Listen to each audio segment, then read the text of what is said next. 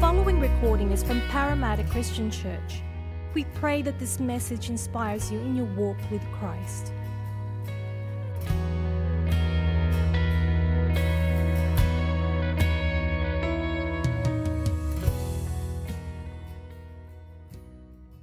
Good morning, everyone.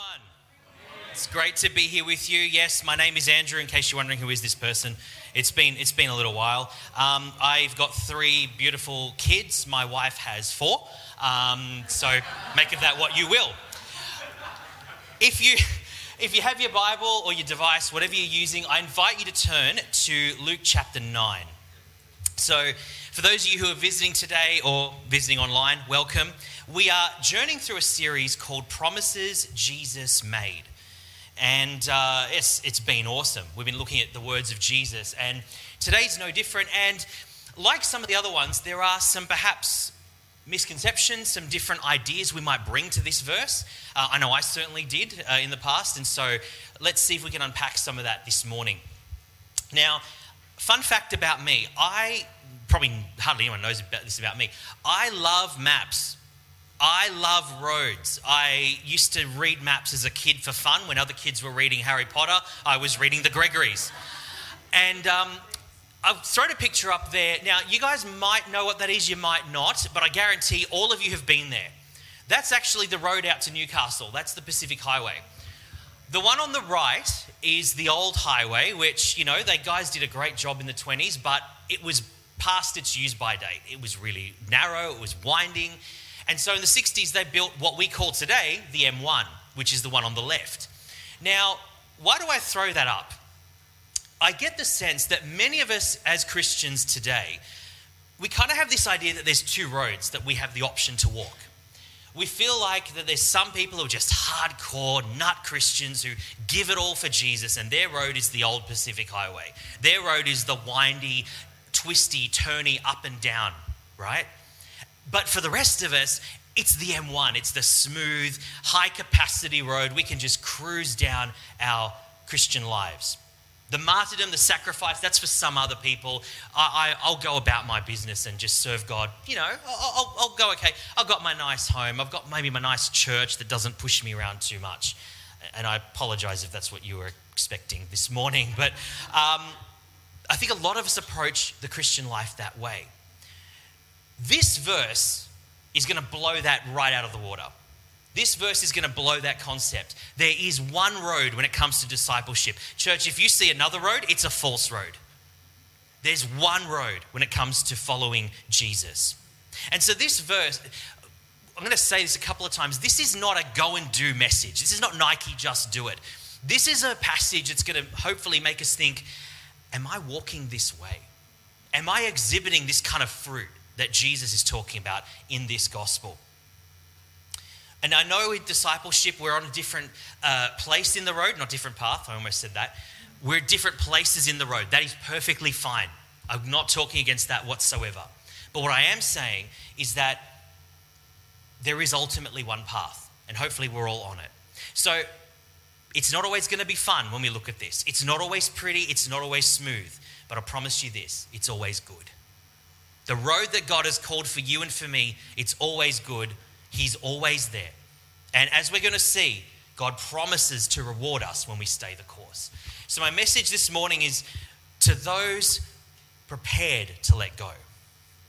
The promise is there if we're willing to let go, if we're not going to just hang on for dear life. We'll explore what that means. So if you've got your word open, I really want to start at verse 18. It sort of sets the scene.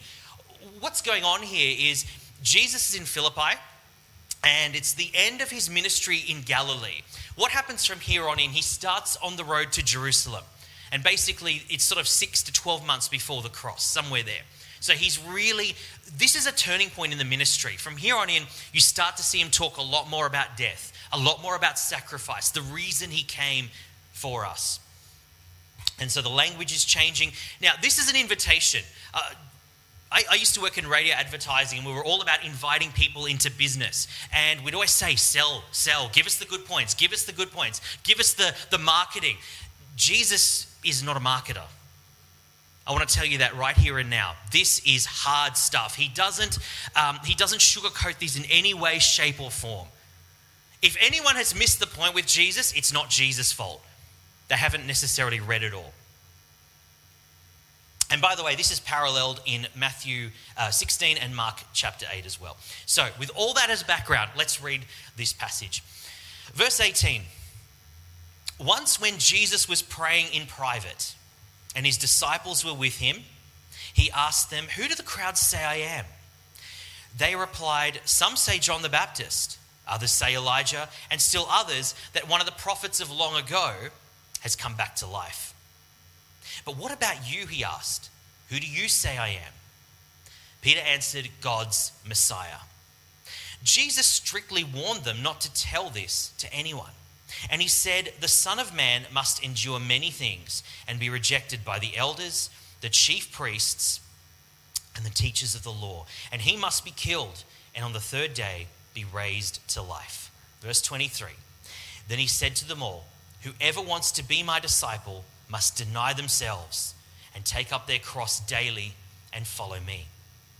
For whoever wants to save their life will lose it, but whoever loses their life for me will save it. What good is it for someone to gain the whole world and yet lose or forfeit their very self?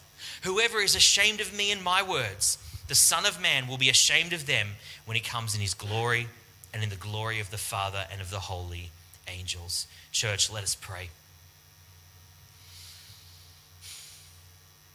Father, I pray you would settle our hearts this morning as we gather around your word. Lord, we thank you for your presence in this place, and you're with us even as we watch online. And so, God, this morning I ask for an open heaven. This morning I ask that as we read this word, Lord, that we would be reminded again of just what you have done for us and how we ought to respond to that, Lord. Lord God, you are a wonderful God, and you call us to live as you lived. And so, God, I pray for open eyes and open hearts today. Would you speak in this time, Lord? We have gathered to hear your voice. And let us not leave unchanged, Lord God. In Jesus' name, amen. This has been considered the crown jewel of the Gospels. In many ways, what we've just read encapsulates exactly what it is to be a Christian. And I want to say this at the start, church. I'm going to look at sort of two areas today. And forgive me, I don't normally go this way, but I will alliterate a bit. It just worked. So we're going to be looking at the requirement that Jesus sets out, and we'll finish up with reward. The requirement's going to be kind of long, but we sort of need to set that up. So to be clear, this is not a commandment. Now, you might look at that and think, "Andrew, you are on drugs. What are you talking about?" He says you must. He says you must. What do you mean? This is what I mean. Jesus wasn't giving us a 1, 2, 3, this is how to get saved. What he was saying actually was something quite profound, because we're not saved by works, right? We're saved by grace. This is an indication of the life of a disciple. This is not about, this is what I do to be a disciple. This is what my DNA should be. Now, I don't know about you, but when I sit there and I look at that, this is a mark of genuine faith. I think, oh boy, this is not something that I pick up once in a while. This is not just a glib command from, this is the King of Kings saying, my life needs to look like this.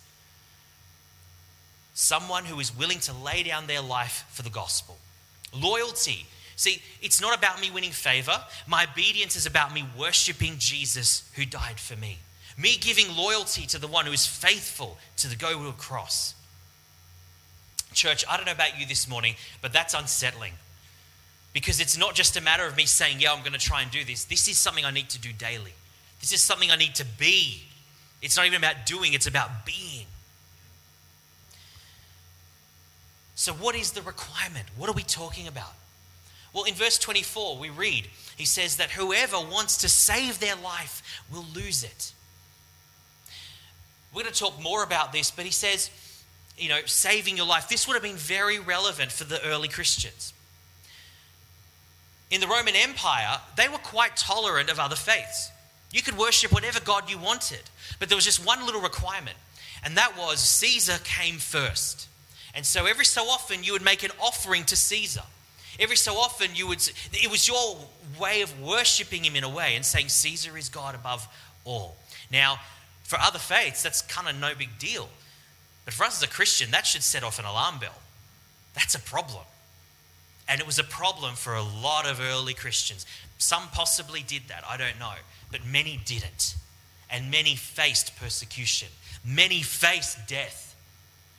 And so when Jesus says you could save your life, yeah, you could save your life, but you've got to make a choice. Is it going to be Caesar or is it going to be Christ? Who's it going to be?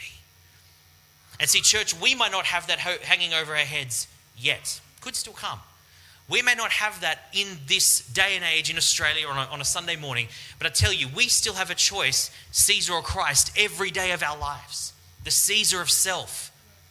The Caesar of self needs to be removed from the throne in our hearts. And we'll talk about what that looks like, what that means. But the choice is clear. Is it Caesar or is it Jesus? What's it going to be? And then Jesus goes on a course. If whoever is willing to lose their life will find it. Hidden in amongst that, there's two extremes that I think we just need to address as well. Jesus is... There's always been this historic sense of blessing equals success. Favor equals wealth. This is what God wants to do, and this is the sign of God's blessing.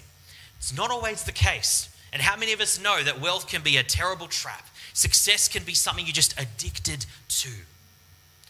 But secondly, the other extreme is some religions teach that suffering is to be prized. Suffering is to be a virtue. Now, because Jesus said, lose their life for my sake, that idea is problematic. Because religions teach that that's how you get to God. That's not the case. I think Jesus is trying to tell us, don't idolize success and don't idolize suffering. There's kind of a middle ground. There's a path I want you to walk, and it's neither of those extremes. We must not fall prey to those either ends, the idolatry at either side. And he's not, I don't believe he is actually saying it's bad to plan for your future either, by the way. This is not a go and be reckless and give everything away, or don't look after your health, or what have you. The problem is, it's a shot at man's want to be in control. I don't know about you, but every man, woman, and child, everyone's born wanting to be in charge. You seen those t-shirts? I may be small, but I'm in charge. Maybe some of us wore them. I don't know. And you see, we gravitate to control. I talked about losing your life and that's the rejection and the oppression and the persecution. Well, we want the opposite of that. We want the comfort. We want the acceptance. We want the status. We want the security. We want insulation. It's a human tendency. And this is why Jesus rails against that in this passage. You see, whether it's fighting for our rights, whether it is fleeing from danger, or whether it's being caught in the web of materialism, it makes no difference. Jesus says it's futile when we're looking at eternity. It doesn't mean it's wrong to plan for the future. Not at all. But when we crave that, it's never enough.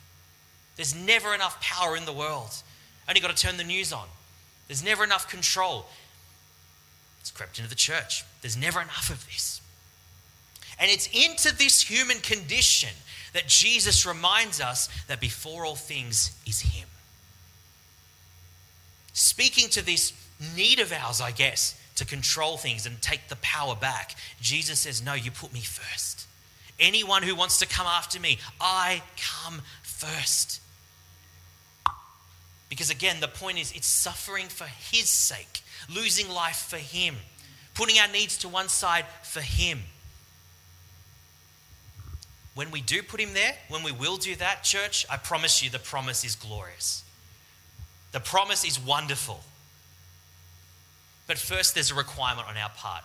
So what are we talking about? What do we mean? What is this requirement? What is this mark of genuine faith? Verse 23 gives us three ingredients, components, pick whatever word you want. He says, whoever wants to be my disciple must deny themselves and take up their cross daily and follow me. Three things real quick. Firstly, a denial of self. And again, more alliteration, I apologize. Doesn't this fly in the face of what the culture is telling us? What does culture say? What does the radio say? What does TV say? do what's best for you. Serve yourself. If you're budgeting or something and you walk past the dress shop, it's never a good idea. Never a good idea. Because what's the impulse? Buy it. You're trying to be healthy, don't walk past the patisserie. You're trying, whatever it might be.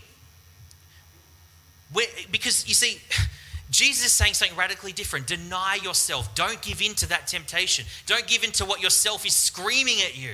Go do it. Go get it. If it feels good, do it. No, he's saying deny yourself.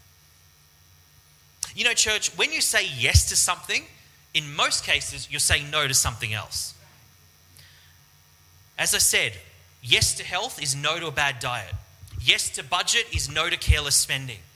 Yes to marriage is no to all other parties. I could make a whole list of those things. Because self is an ever-present pest. It's like the cat that won't leave you alone at the door. Jesus wouldn't need to say a thing if our will could be overridden easily. He knows we need to decide daily to deny ourselves. And you know, self-denial, put another way, it's love. When you stop and think about it, it's love for others. You're preferring someone else's needs to yourself. Cheryl and I do stuff for the kids, and sometimes like, why are we even doing this? It's because of them.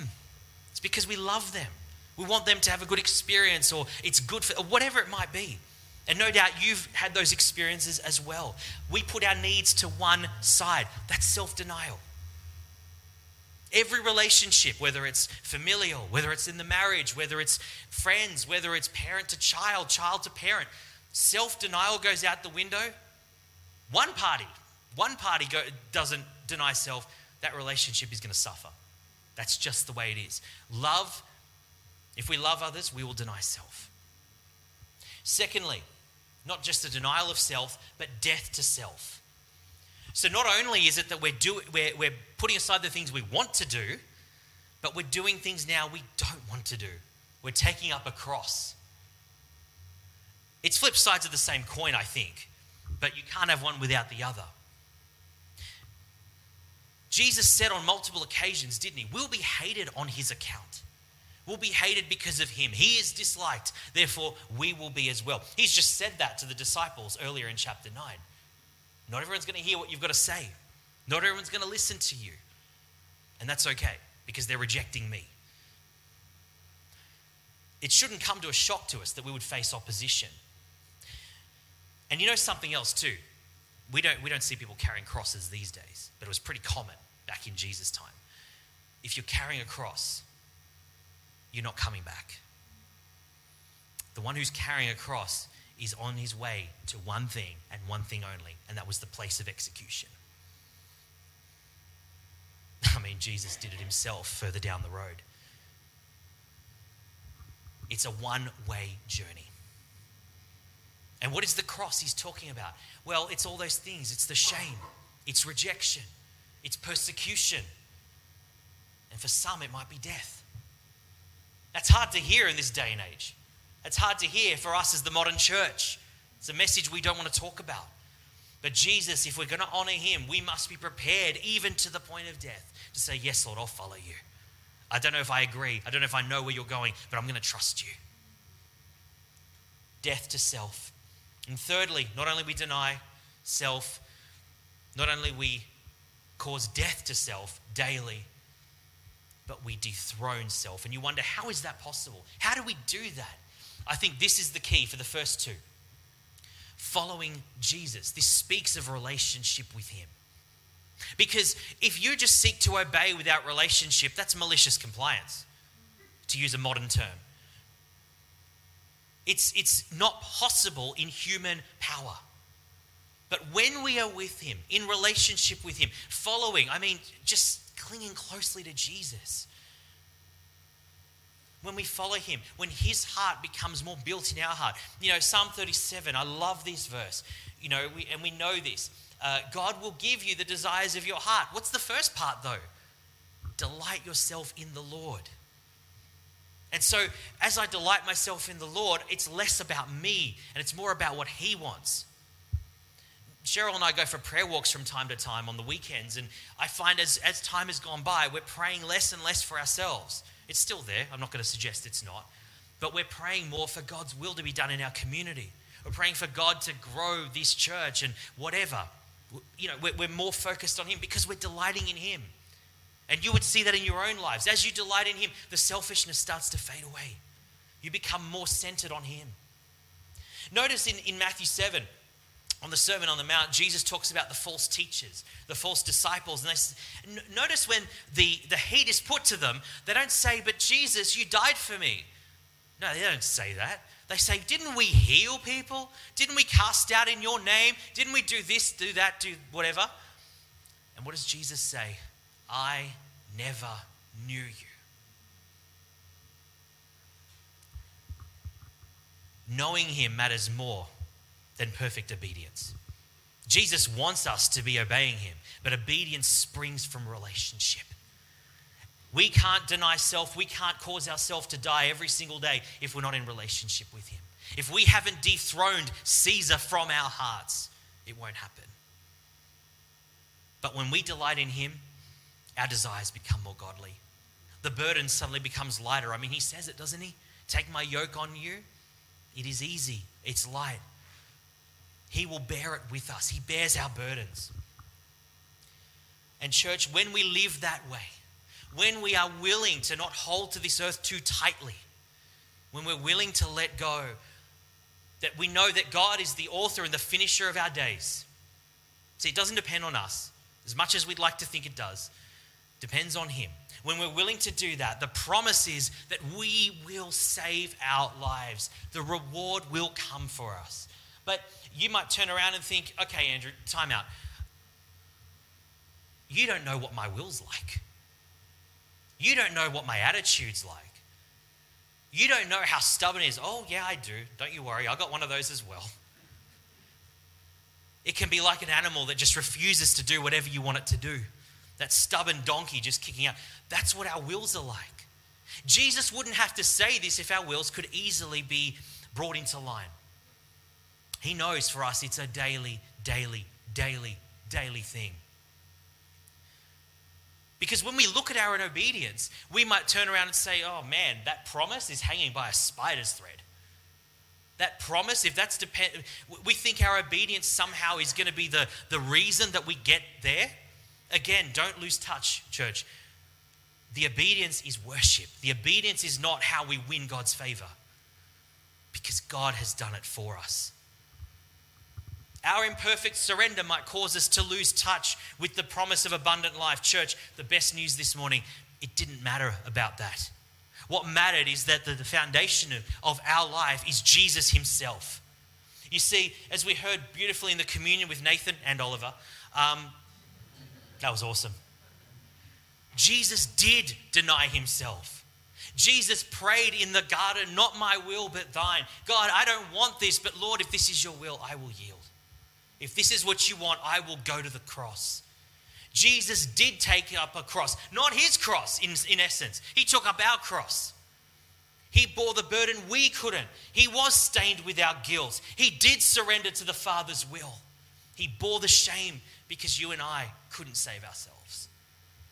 And so, church, and by the way, He left an empty tomb just to encourage us. There's no one there. Death is broken. Death is defeated. He did conquer it. There's an old song called King of My Life, and it's got this beautiful verse in there. It says this: "May I be willing, Lord, to bear daily my cross for thee." That's what we've been talking about. But hear this: "Even thy cup of grief to share, thou hast borne all for me." He doesn't leave us alone to bear the burden. In telling us that we need to carry our cross, He still bears it with us. And He showed the way at Calvary. Church, is that in your heart this morning? We serve a God who has done it all. We serve a God who has won it all for us. Our new life rests on the finished work of Jesus.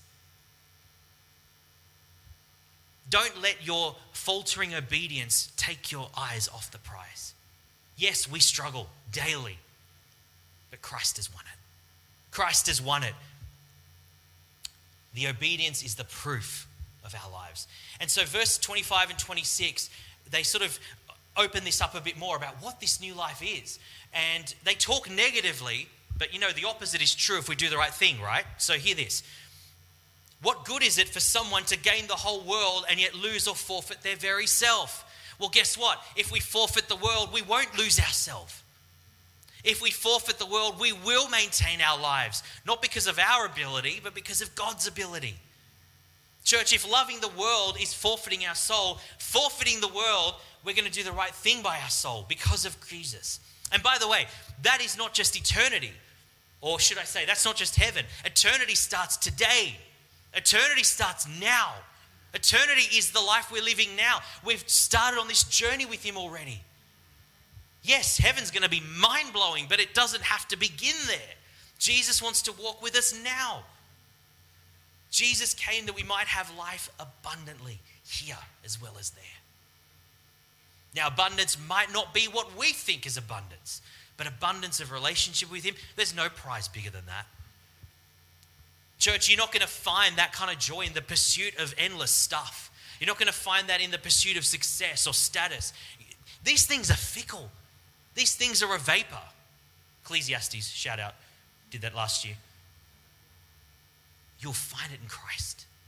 You'll not find it in the passing stuff in this world, but I guarantee you'll find it in Jesus. We will not forfeit our lives. But secondly, when He does come, He will not be ashamed of us. Verse 26, he says, if we're ashamed of His words, He'll be ashamed of us. Well, guess what? If we stand brave, if we stand and bear our cross, deny ourselves, He will not be ashamed of us. We can live freely before God in light of His return. When we live as faithful ambassadors, He will not be ashamed of us. He will be glad to be our advocate on that day. He will put His nail-scarred hands before the Father and say, this one's mine. I died for him. I died for her.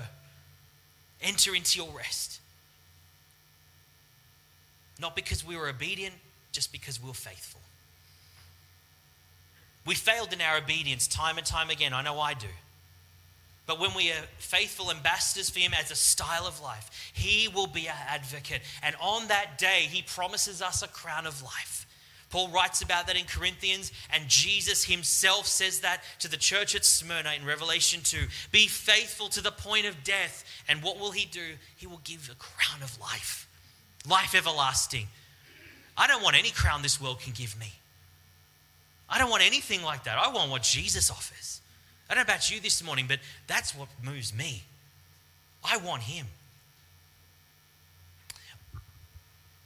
As I said before, Jesus now changes and He's starting to talk a lot more about death and sacrifice. And on one occasion in John 12, Jesus reminds His followers that unless a kernel of wheat falls to the ground and dies, it remains only a single seed. So He's talking about Himself. He's going to be the seed. But if it dies, it produces many seeds. That's you. That's me. Now, I don't know about you. You've ever noticed an orange seed or an apple seed? It does nothing. But once you bury it, once it dies, so to speak, in the ground, then it produces the tree. Then it produces the fruit. Church, it's a challenge. It's a daily challenge, but it's worth it. Do we want the most of the brief life we have now? Or do we want the most for eternity? I saw a great tweet the other day. This guy said, don't prepare for the first 5 years after retirement. Prepare for the first 50,000 years after retirement. Isn't that cool? Are you thinking about the 50,000 or are you thinking about the 5? Which one are you this morning? Where are we? Church, it's when we yield. It's when we give it over to God, we see the spiritual life start to grow. Church, as we draw this to a close, if you haven't been getting the message, this is not just a go and do. Back to sort of where we started with the 2 roads. Are we wanting to keep going down the wide path, the easy path? Are we going to keep doing what we think is right and comfortable and safe because that's what everyone else is doing? Or are we going to be willing to embrace what God has for us? As I said, church, this is a moment for us to examine am I living this way? Or am I even willing to live this way? Am I willing to put him first? Am I willing to put, like Abraham, am I willing to put my Isaacs on the altar? Whatever they may be, your family, your job, your career, your status. Can I put that to one side to serve him? Because church, in the light of God's mercy, in the light of the Father's mercy and Jesus' blood and the Spirit raising him from the dead, the triune God was involved in your redemption. In light of that, will we honor him? That's the question we need to ask ourselves this morning. Will we honor him?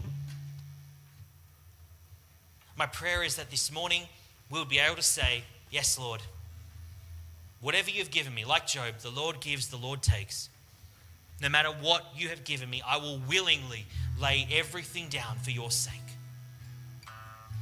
Because I look at my own life and sometimes I don't reflect that. Probably more often than not, I don't reflect that. And so I'm going to pray quickly and then we'll hand back to Dash and the team. But where are you this morning? Have you lived your life for the wide freeway, the simple, easy life? Are you prepared to take the old hard road? Are you prepared to take it with twists and turns and say, God, I don't know where you're going, but I'm going to trust you. I don't like carrying this cross, but I'll do it because I love you. I'll carry this burden because you're worthy of my worship. It's a challenge to all of us. It provokes every single one of us. There is further we can go. There is more that we can be doing.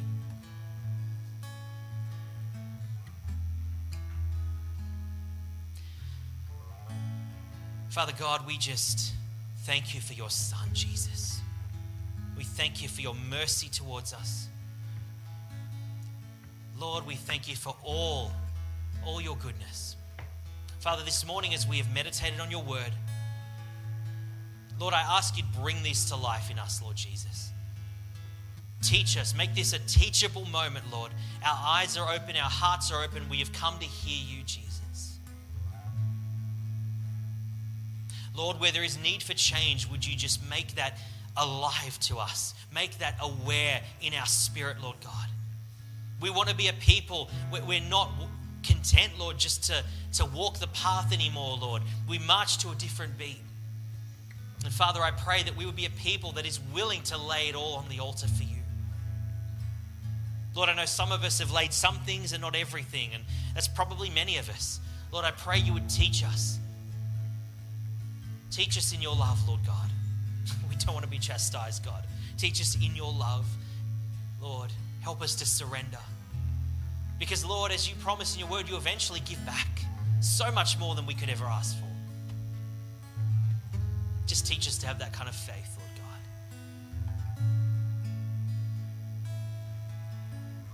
God. Lord, give us your spirit again, Lord. Give us your spirit to just prompt us. Lord, when the time comes to denying ourselves and we're feeling weak, Lord, would your spirit come? Even this week, Lord, as situations arise, Lord, help us, Lord God, to put you first. Help us, Lord, to walk this path better. Help us, Lord, to be a witness to those around us. Whether we are succeeding or whether we are suffering, Lord, let the attitude be consistent. That, Lord, we are willing to live and die for you because you gave it all for us, Lord. And we have an eternity to look forward to. And Father, I just pray as we go this morning, Lord, that as we go into this week, that, Lord, we might have a bit more of a foretaste of the abundant life you have for us. Pressing into you, getting closer to you, Lord. Thank you for this promise, Lord, of eternal life. Thank you it doesn't depend on us, Lord. But, Lord, help us to walk in response, in worship to you, because you're worth it. You're worthy of every song we could ever sing. You're worthy of every moment of our lives, Lord God. I give you all the praise in Jesus' name. Amen.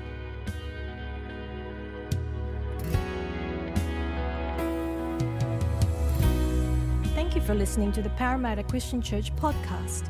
To hear other sermons or to find out more about our church, please visit our website at pcc.org.au.